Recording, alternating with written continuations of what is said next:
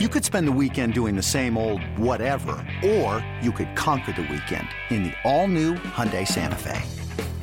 Visit HyundaiUSA.com for more details. Hyundai, there's joy in every journey. El mundo de las grandes ligas se complace en traerle un programa dinámico con Félix de Jesús, Sadiel Lebrón, Kevin Cabral y un grupo de profesionales. Segmentos con los diferentes deportes en su actualidad. Reportajes exclusivos sobre sus equipos favoritos. Entrevistas con peloteros, coaches y todas aquellas personas ligadas al béisbol. El mundo de las grandes ligas comienza ahora.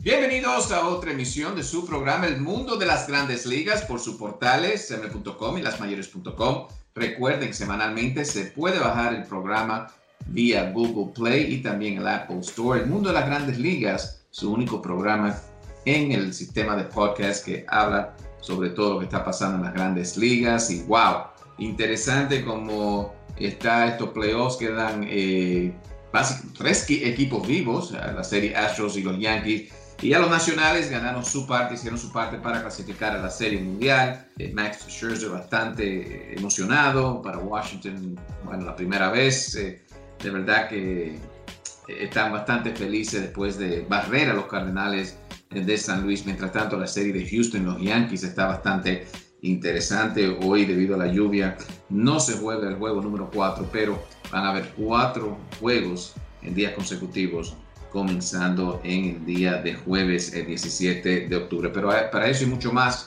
tenemos con nosotros a Kevin Cabral. ¿Qué tal, Kevin? Muy buenas, Félix. Mi saludo cordial para ti y para todos los amigos oyentes del mundo de las grandes ligas. En la producción estarán Brett Kaplan, al igual que Nick Holtz. Y bueno, Kevin, vamos entonces a desarrollar lo que ha sido este equipo de los Nacionales de Washington. Le ganaron a los Dodgers de Los Ángeles. Ahora se enfrentan a los Cardenales y aunque tenían ventaja ligera con lo que demostraron con los Dodgers, los Cardenales también le habían ganado a los Bravos, pero barrer esta serie, Kevin, lo pone en una buena posición de descanso. Van a descansar por lo menos una semana. ¿Qué pensaste de la serie y qué viste positivo de parte de los Nacionales? Bueno, a lo largo de estas últimas semanas, Félix, habíamos hablado de lo peligroso que podía ser ese equipo de Washington en un ambiente de playoff con la calidad de su picheo abridor, y creo que los Cardenales acaban de experimentar eso en carne propia, completamente dominados por el picheo del equipo de Washington, que tuvo un promedio de carreras limpias colectivo de 1.25 en esos 4 partidos, 48 ponches contra apenas 7 bases por bolas. Y claro, esta es la culminación de un repunte que se puede decir es histórico. A finales del mes de mayo, los Nacionales en un momento tenían 19 victorias y 31 derrotas. Cuando perdieron su juego número 31, estaban empatados en ese aspecto de derrotas con el equipo de Detroit, para que los amigos oyentes tengan una idea. Un conjunto en reconstrucción. Tenían lesiones, estaba fuera de circulación en ese momento Trey Turner. Durante un periodo de tiempo estuvo fuera Anthony Rendón, Ryan Zimmerman, que fue el que más tiempo permaneció lastimado. El bullpen un desastre, había rumores de que Dave Martínez podía perder su puesto. Sin embargo, regresó Turner a la alineación, regresó Rendón, el equipo ya estaba más completo y de ahí en adelante los resultados comenzaron a cambiar. ¿Y de qué forma? El equipo pudo clasificar y ya sabemos lo que han hecho en los playoffs, ganando el partido de Wild Card, venciendo a los Dodgers y ahora a los Cardenales de manera dominante. No es solo la efectividad de 1.25. Los Cardenales batearon 130 en esa serie, una proporción de casi 7 ponches por bases por bolas del equipo de Washington. Aníbal Sánchez, superbo en el primer partido de la serie, coqueteando con un no-hitter. Scherzer hizo lo mismo en el segundo. Strasburg dominó en el tercero, a pesar de que no tenía todas sus armas, tiró 7 entradas sin permitir carreras limpias, ponchando 12 bateadores. Y Patrick Corbin, bueno, ayer permitió 4 carreras en 5 episodios, pero ponchó 12. Y la realidad es que con la ventaja que tomó el equipo de Washington temprano en el partido, pues él no tenía que ser perfecto. Y de hecho, si tú te pones a ver, los Cardenales hicieron 6 carreras en toda la serie. 4 de ellas fueron ayer, cuando salieron perdiendo 7-0 en la primera entrada. Este es un gran acontecimiento, obviamente, para la ciudad de Washington, que no ha tenido muchos momentos para celebrar con sus equipos de béisbol. Los Senadores ganaron por última vez en 1924, estuvieron en una serie mundial por última vez en 1933. Después esa ciudad se quedó alrededor de 3 décadas sin un equipo de Grandes Ligas, y sabemos que los Nacionales habían clasificado en reiteradas ocasiones y no pasaban de la primera ronda. Entonces no hay duda que este es un gran momento, y es agradable ver, por ejemplo, que Ryan Zimmerman, que ha estado ahí desde el principio de la estadía de los Nacionales en Washington, desde que jugaban en el viejo Robert F. Kennedy Stadium. Max Scherzer llegando a la Serie Mundial, un jugador subestimado, pero bueno, tan productivo que fue el más valioso de la serie de campeonato como Howie Kendrick. Creo que hay muchas historias de interés. El mismo Strasburg, que está escribiendo un resumen brillante en postemporada. Tener la oportunidad de verlo en una serie mundial va a ser interesantísimo. Y la verdad es que con esta barrida y con el descanso que ellos van a tener, el dirigente Dave Martínez va a poder alinear ese picheo abridor como él considere. Y me imagino que el orden va a ser Scherzer, Strasburg, Corbin y Aníbal Sánchez. Y claro, para los Nacionales siempre va a ser importante que ese picheo abridor, que es su gran fortaleza, pueda cubrir una cantidad significativa de las entradas, porque aunque hombres como Sean Doolittle, como Tanner Rainey y Daniel Hudson se vieron muy bien en la serie de campeonato, la realidad es que el talón de Aquiles de ese equipo de los Nacionales a lo largo de la temporada ha sido su bullpen. Y a mí no me sorprendería que el picheo siga teniendo una buena actuación. No creo que van a poder dominar ya sea a Houston o a los Yankees de la forma que hicieron con los Cardenales, pero este es un equipo que puede ser un dolor de cabeza para cualquier rival, Félix, por la calidad de esos lanzadores abridores.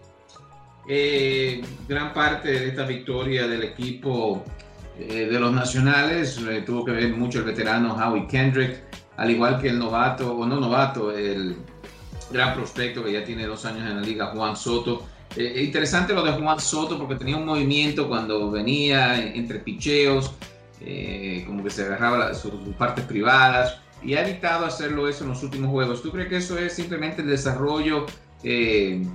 Y si cambiar ese movimiento, a veces los peloteros tratan de siempre hacer su mismo movimiento durante su carrera. ¿Eso puede cambiar su carrera, o es algo que aprendió y no lo va a seguir haciendo? Me parece que no es gran cosa. No creo que él tenga que hacer eso. Yo creo que tiene mucho que ver con la exuberancia normal de la juventud. Yo creo que a veces vemos a Soto en el home plate, un bateador tan maduro, con tanto dominio, y se nos olvida que no podía tomar alcohol en la celebración porque no tiene 21 años. Estaba tomando jugo de uvas. Entonces yo creo que esa es una demostración de la juventud de Soto. Es un talento especial, de eso no hay dudas. Los Nacionales sabían muy bien lo que estaban haciendo cuando dejaron ir a Bryce Harper, porque sabían que tenían otra versión de él, más joven. Y ya lo hemos visto en el terreno de juego, lo que Soto es capaz de hacer. Yo creo que esos son detalles menores realmente. El muchacho tiene tremendo carácter, los pies sobre la tierra, viene de una familia sólida, y creo que eso es parte importante del éxito que ha tenido hasta ahora, y me parece que los Nacionales van a tener uno de los mejores bateadores del béisbol, en él van a tener uno de los mejores bateadores del béisbol en los próximos años. ¿Te piensa que el equipo nacional de Washington, ya que están en la Serie Mundial, no le van a dar competencia, sea Houston o los Yankees, debido al poderío que tienen ofensivamente, Kevin? Pero Scherzer, al igual que Aníbal Sánchez, tienen experiencia, ganaron la Serie Mundial en el 2012 con los Tigres de Detroit. Háblanos un poquito de la experiencia de estos dos lanzadores, si juegan frente a Houston o los Yankees, y más bien si se pueden medir frente al campeón que salga de la Liga Americana. Mira, Félix, de nuevo, para mí los nacionales, aunque quien gane en la Liga Americana va a salir como favorito en la Serie Mundial, yo creo que eso está claro, pero este es un equipo que le va a dar dolores de cabeza a cualquier rival por ese picheo abridor, desde mi punto de vista. Scherzer tiene vasta experiencia de playoffs, aunque solo ha lanzado en una Serie Mundial en 2012 con el equipo de Detroit.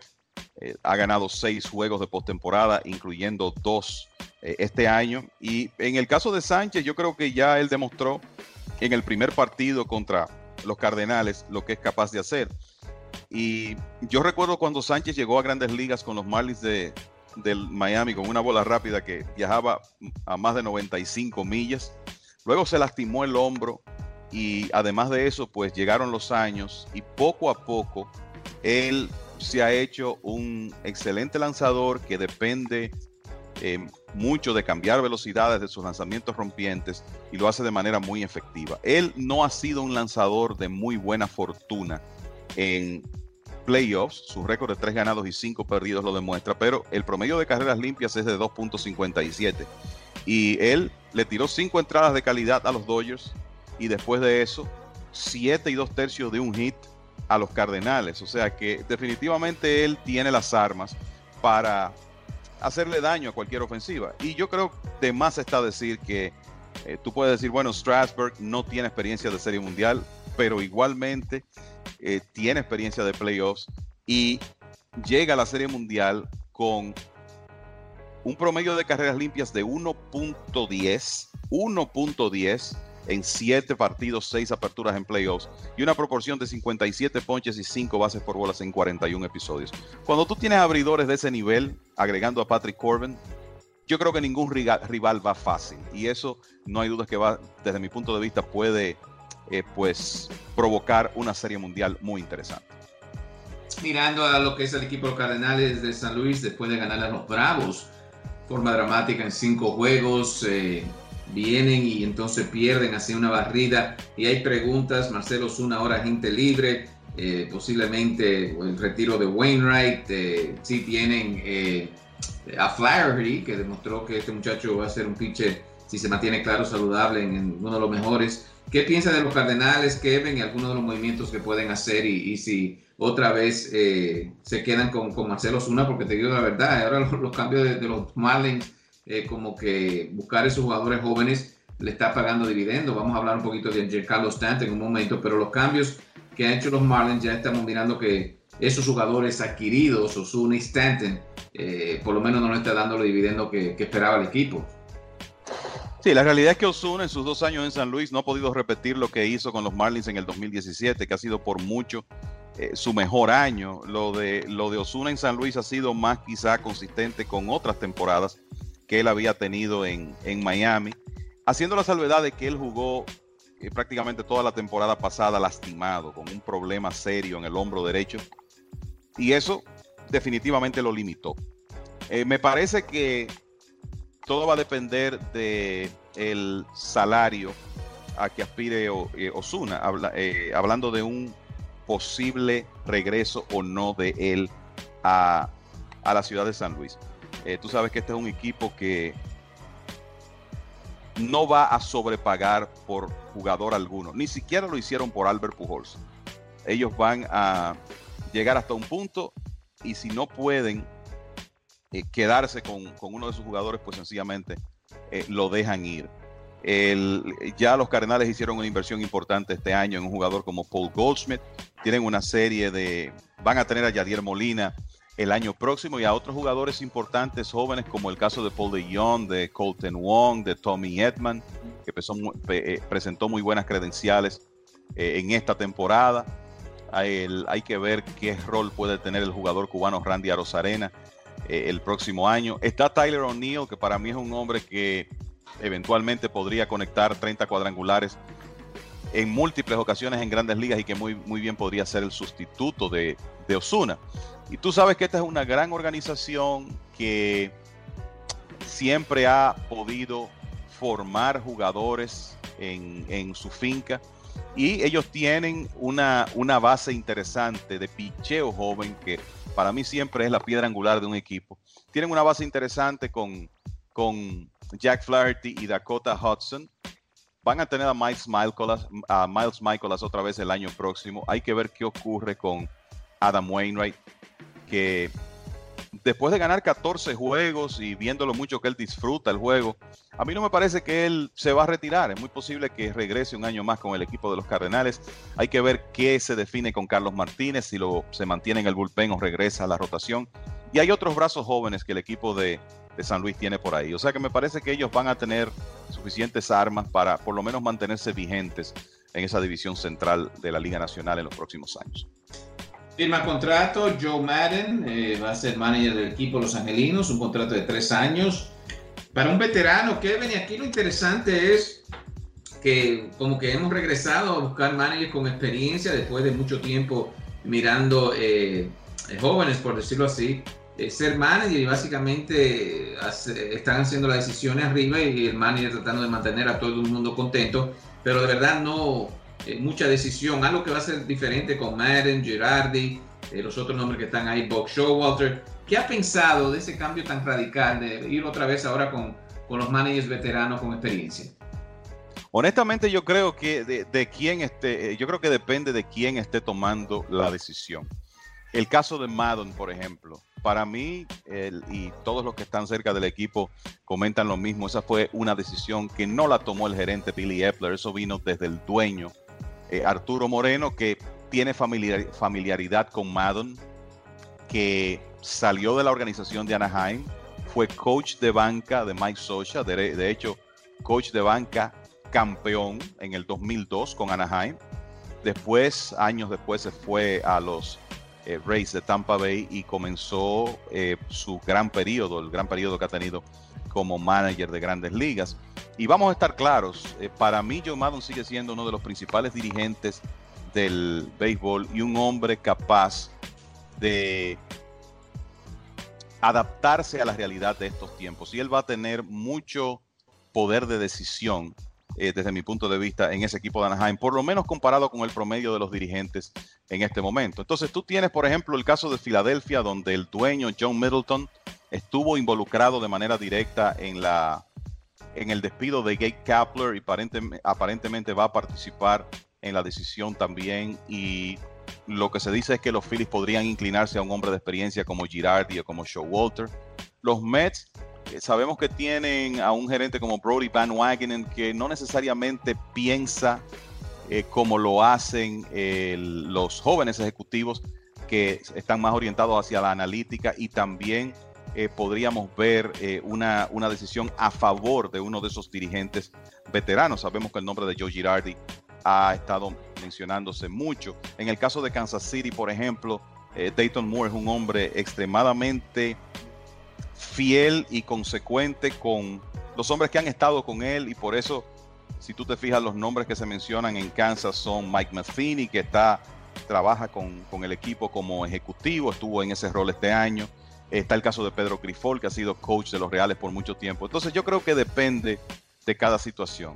Los Gigantes de San Francisco se van a inclinar por un dirigente más orientado a la analítica, desde mi punto de vista. Quizá veamos a San Diego también, con la influencia que tienen sus propietarios, pasarle un poquito por encima a AJ Preller y buscar un dirigente de experiencia.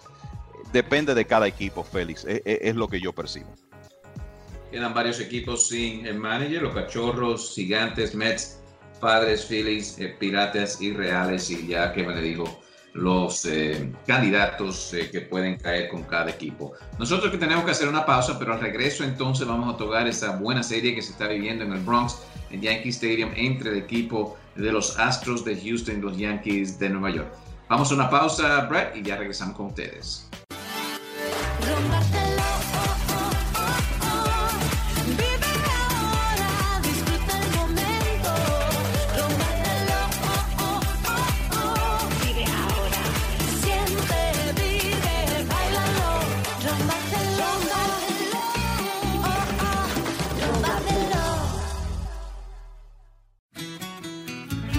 Cañabe Restaurante, localizado en el 4716 de Broadway, a 2 esquinas de Dyckman Street, en el Alto Manhattan. Comida inspirada por la cultura mexicana con un toque caribeño. Trate o deguste el arroz negro mexicano. Happy hour de lunes a viernes todo el día. Cócteles a $8, margaritas a $6 y cualquier cerveza a $4. Cañabe Restaurant. Para esa reunión especial reserve en Cañabe Restaurant. Cañabe Restaurant, localizado en el 4716 de Broadway, en el Alto Manhattan.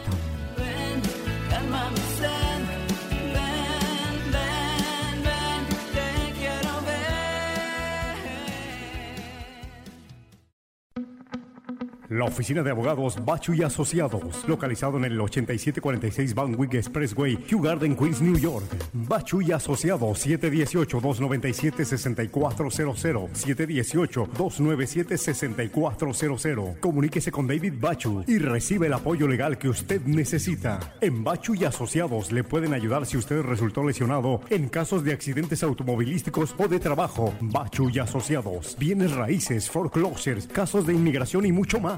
Si no cuenta con presupuesto económico, no se preocupe. En Bachu y Asociados tomamos en cuenta su situación. Bachu y Asociados, con servicio a domicilio y si es necesario, le buscan y le llevan hasta su casa. Bachu y Asociados, 718-297-6400, 718-297-6400. Bachu y Asociados.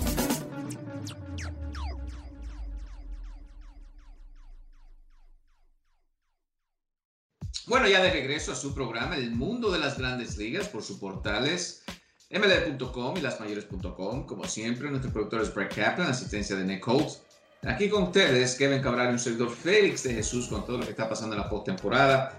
Ya ahí Kevin desarrolló lo que puede pasar el próximo año con los Cardenales, los equipos que todavía le hacen falta manager y también los Nacionales de Washington, que ya van a representar a la Liga Nacional en la Serie Mundial.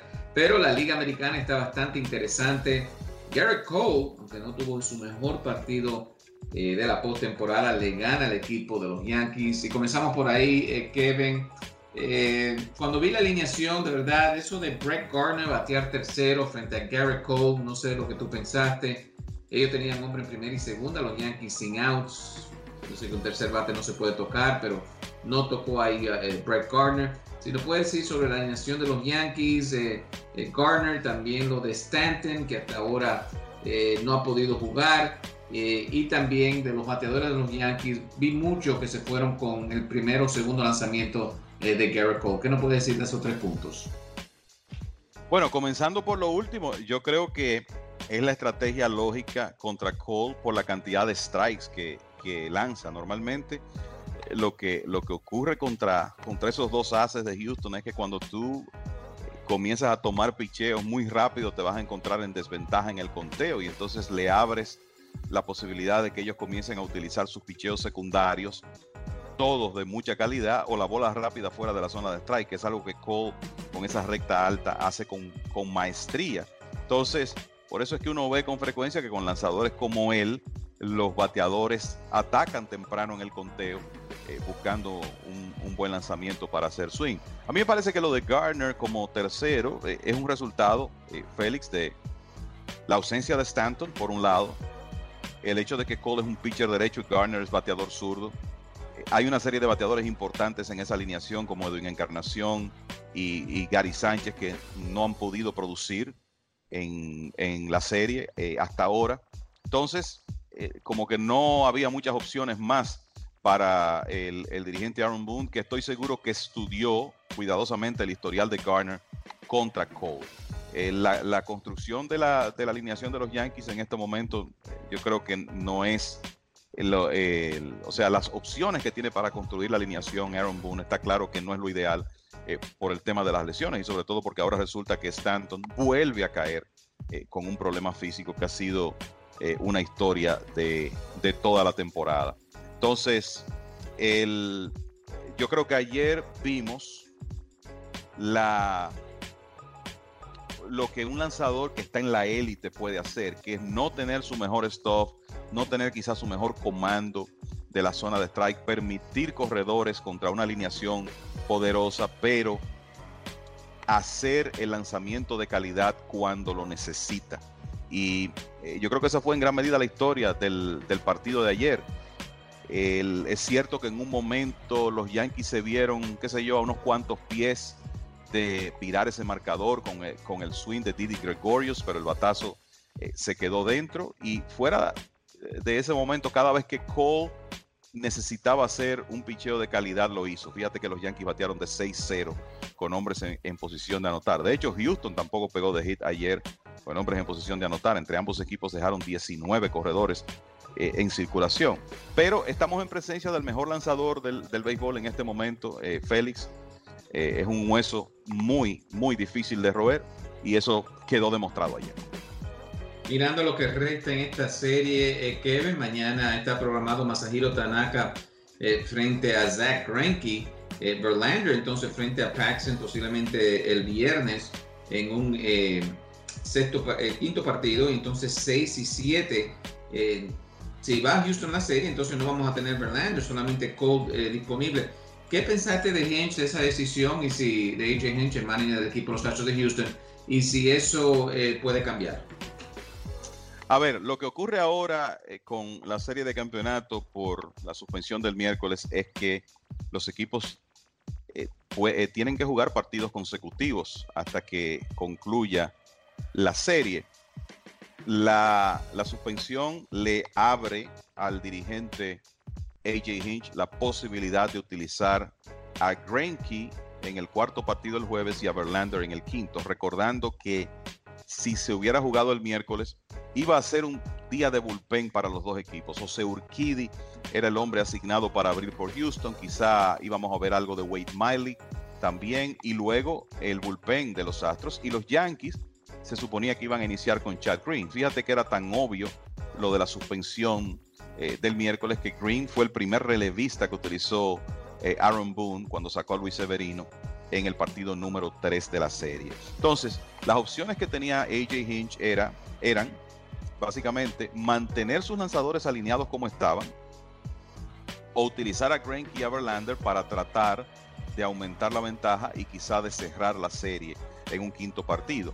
Si la serie llega a un sexto juego, que yo te diría que es lo más posible, tomando en cuenta que los dos próximos son en el Bronx, entonces tendrá que tomar una decisión Hinch.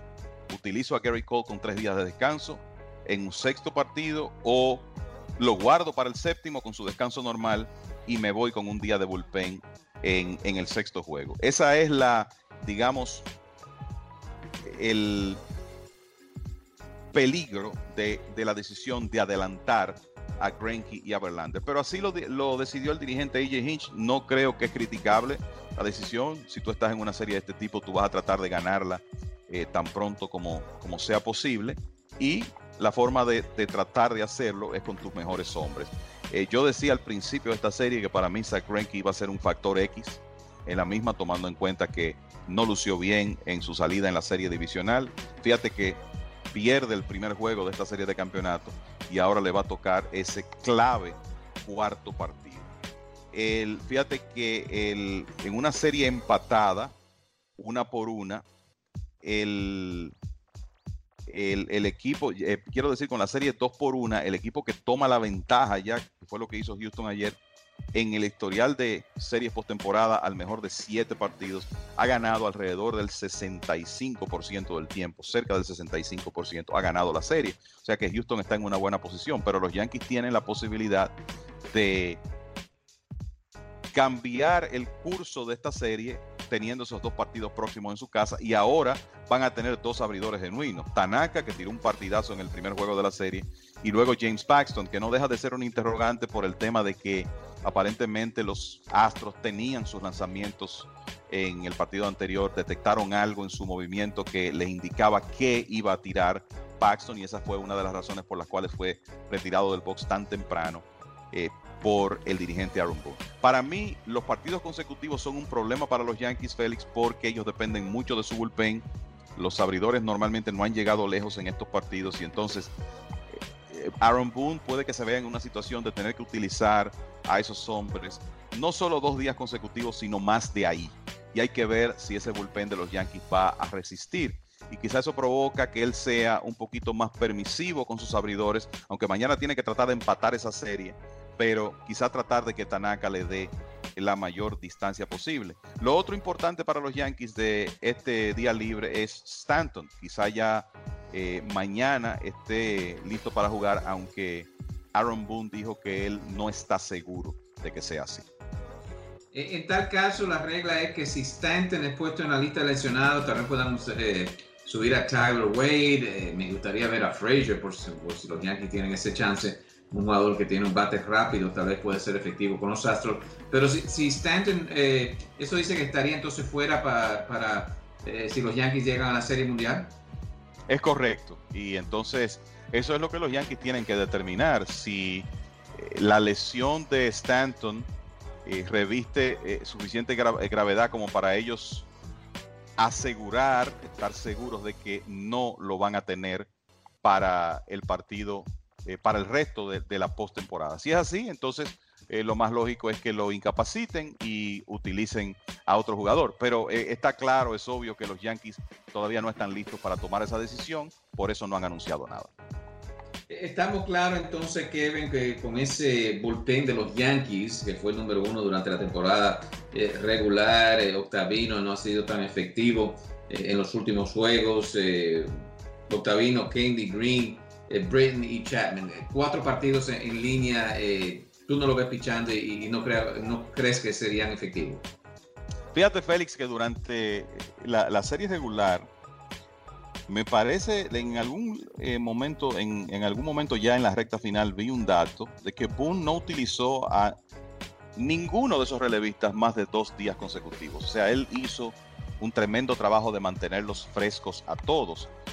Obviamente le hicieron esa pregunta y sobre el tema de si él estaría dispuesto a utilizar a algunos de sus abridores 3 o 4 días consecutivos, y dijo, bueno, yo ciertamente lo haría, pero es algo que yo voy a manejar caso por caso y que va a depender del individuo. Yo creo que estos son los días donde un manager y un coach de picheo necesitan mucho diálogo con esos lanzadores, saber día a día cuál es la condición de cada uno, qué te pueden dar. Quizá hay un momento que tú no puedes contar, con una entrada completa de un Zach Britton, pero si lo necesitas para un bateador zurdo puedes utilizarlo. Y entonces eso es algo que definitivamente tendrá que hacer Boone, y de nuevo apostar a que Tanaka y Paxton puedan cubrir el trecho más largo posible en esos 2 partidos siguientes para él poder entonces administrar ese relevo, porque la realidad del caso es que si tú tienes un abridor que te da 6 episodios, no necesariamente tú tienes que utilizar todos esos hombres en cada partido. Vamos a ver, tal vez lo tienen a Happy, a Cici Sabathia, también a ver si lo usa entonces Aaron Boone. Claro, él no piensa, yo creo que son pitch élite en estos momentos para estar en una situación crítica. Ha usado su bullpen bastante. Pero Kevin, si vamos al bateo del equipo de los Yankees, se ve claro que los hombres clave ahí en estos momentos, o los que están bateando, son DJ LeMahieu y Gleyber Torres. ¿Qué le ha pasado en Encarnación, a Sánchez, bateadores que se pensaban que iban a por lo menos producir en lo que es esta serie? Honestamente, Félix, yo creo que estos son los momentos donde tú sencillamente tienes que darle crédito al picheo que estás enfrentando. Hay que entender, lo primero es que todos los bateadores van a tener sus altas y bajas, y la realidad es que la calidad del picheo en los playoffs es diferente, y que tú te estás viendo las caras con los Astros de Houston, que tienen los 2 mejores abridores del béisbol en el 2019 por lo menos. Entonces cuando tú tienes que tomar turnos contra Cole y Verlander, cualquiera cae en un slump. Ciertamente el LeMahieu, que wow, qué clase de bateador, cuánta calidad. LeMahieu ha sido uno de los hombres confiables ahí, como lo ha sido desde el primer día de la temporada. Gleyber Torres teniendo muy buena serie, Aaron Judge igualmente. Yo creo que ha tenido sus momentos, pero los demás, y claro, los más notorios, yo te diría, son Encarnación, Gregorius y Sánchez. No han podido producir. Edwin y Gregorius cada uno de 12-1, Sánchez de 13-1 hasta ahora en la serie. Eso quiere decir que entre los tres han pegado 3 hits en 37 turnos. Y yo creo que está más que evidente que para los Yankees ganar la serie de campeonato, ellos necesitan más producción de esos hombres. Vamos a ver, Encarnación hizo un buen contacto en el partido del martes y quizá ese es el inicio de una racha positiva para él. Edwin Encarnación es un gran bateador en situaciones de presión, eso me consta. Hace mucho tiempo que lo comencé a ver en series finales en la Liga Dominicana, lo hemos visto también en situaciones de postemporada, en momentos apremiantes con Toronto. Es un veterano que maneja muy bien este tipo de situaciones, pero que sencillamente no ha podido producir. Y de nuevo, creo que para mí una parte importante de la historia es la calidad del picheo que los Yankees están enfrentando. Hay dos lanzadores, Kevin, que pueden estar en la Serie Mundial y ambos, los rumores eran que iban a caer con el equipo de los Yankees, pero al fin y al cabo Cashman no hizo el cambio, no lo firmó como agente libre. Estamos hablando de Patrick Corbin, que estará en la Serie Mundial con el equipo de los Nacionales de Washington, y Zach Greinke, que lanza un partido de gran importancia mañana frente a Masahiro Tanaka. Si es que los Yankees no pueden derrotar al equipo de Houston, ¿tú crees que la prensa, que los fanáticos van a mirar a Cashman como, bueno, hizo 2 movimientos o no hizo 2 movimientos que tenía que hacer para este equipo ganar la Serie Mundial? Bueno, la verdad es que si lo hacen, yo creo que sería una mezquindad. Donde están los Yankees con las lesiones que han tenido es sumamente meritorio. Estoy de acuerdo con que el hecho de que ellos pueden utilizar pudieran utilizar muy bien un abridor más de calidad. Y yo creo que hay que agregar a la lista a Gary Cole, que ha sido como un sueño imposible para los Yankees siempre. Lo draftearon cuando él salió de escuela secundaria, decidió irse a estudiar a UCLA, después trataron de adquirirlo con los Piratas, no se pudo cerrar. Trataron de adquirirlo desde los Piratas, no se pudo cerrar ese negocio. Y yo creo que por ejemplo, la decisión de Corbin, que es una decisión económica, no creo que sea solamente de Brian Cashman, sino que va a depender también de los propietarios del equipo y de la situación de la nómina. Y sabemos que ya los Yankees no se manejan igual que en la época de George Steinbrenner. Y en el caso de Greinke, yo creo que los gerentes tienen la prerrogativa de decidir a quién entregan en una negociación y a quién no.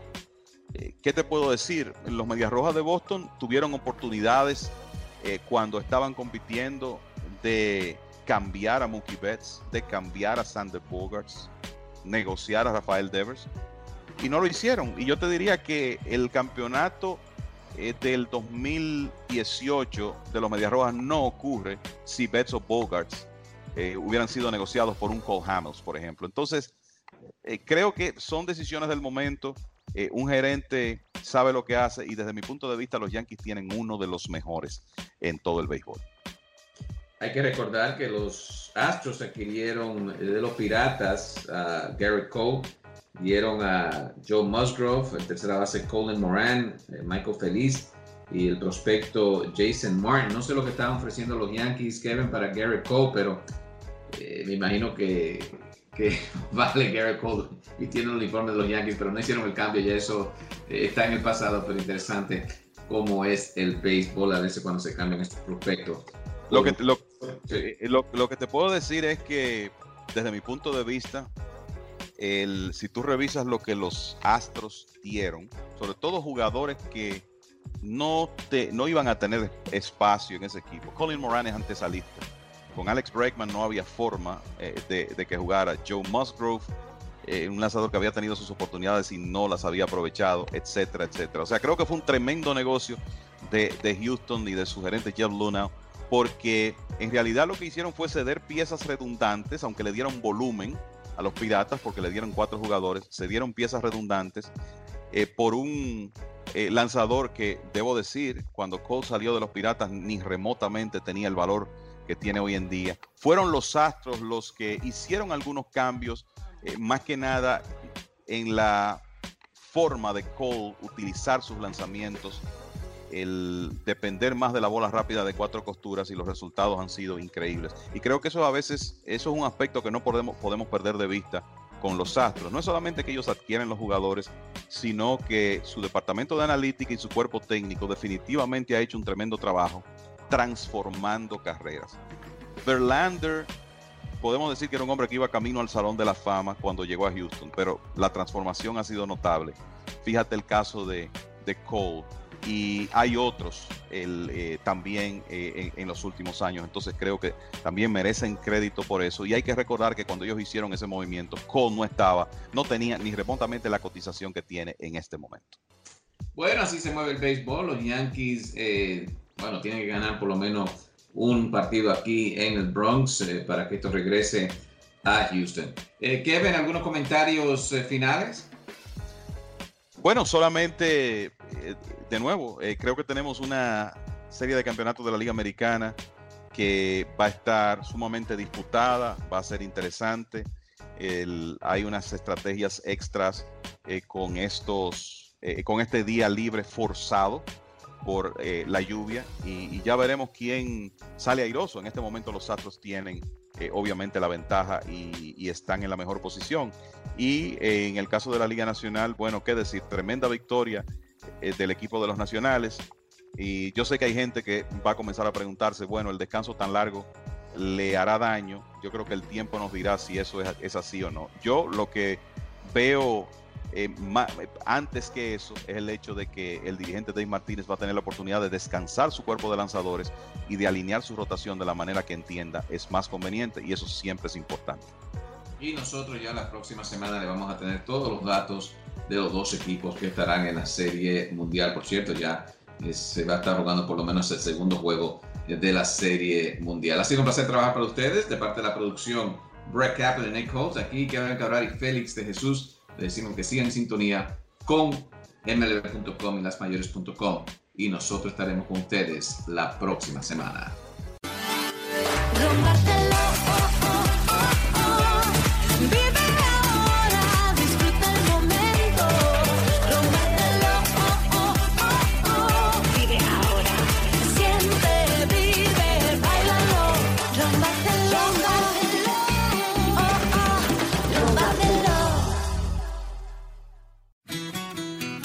Cañabe Restaurante, localizado en el 4716 de Broadway, a 2 esquinas de Dyckman Street, en el Alto Manhattan.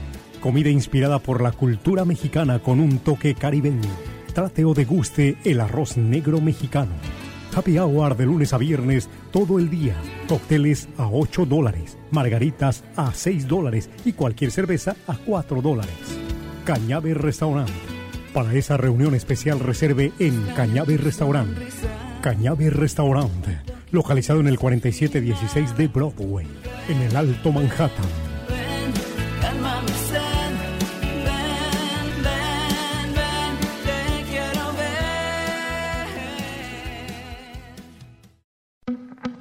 La oficina de abogados Bachu y Asociados, localizado en el 8746 Van Wyck Expressway, Kew Garden, Queens, New York. Bachu y Asociados, 718-297-6400, 718-297-6400. Comuníquese con David Bachu y recibe el apoyo legal que usted necesita. En Bachu y Asociados le pueden ayudar si usted resultó lesionado en casos de accidentes automovilísticos o de trabajo. Bachu y Asociados, bienes raíces, foreclosures, casos de inmigración y mucho más.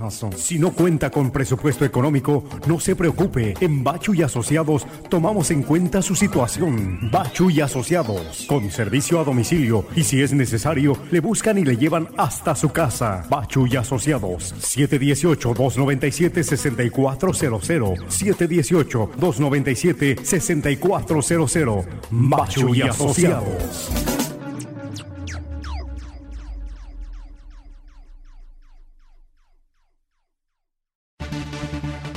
Y esta fue una presentación del mundo de las grandes ligas con Félix de Jesús, Sadiel Lebrón y Kevin Cabral. Les invitamos para nuestra próxima edición con un programa igual o mejor que este. Muchas gracias por sintonizar el mundo de las grandes ligas.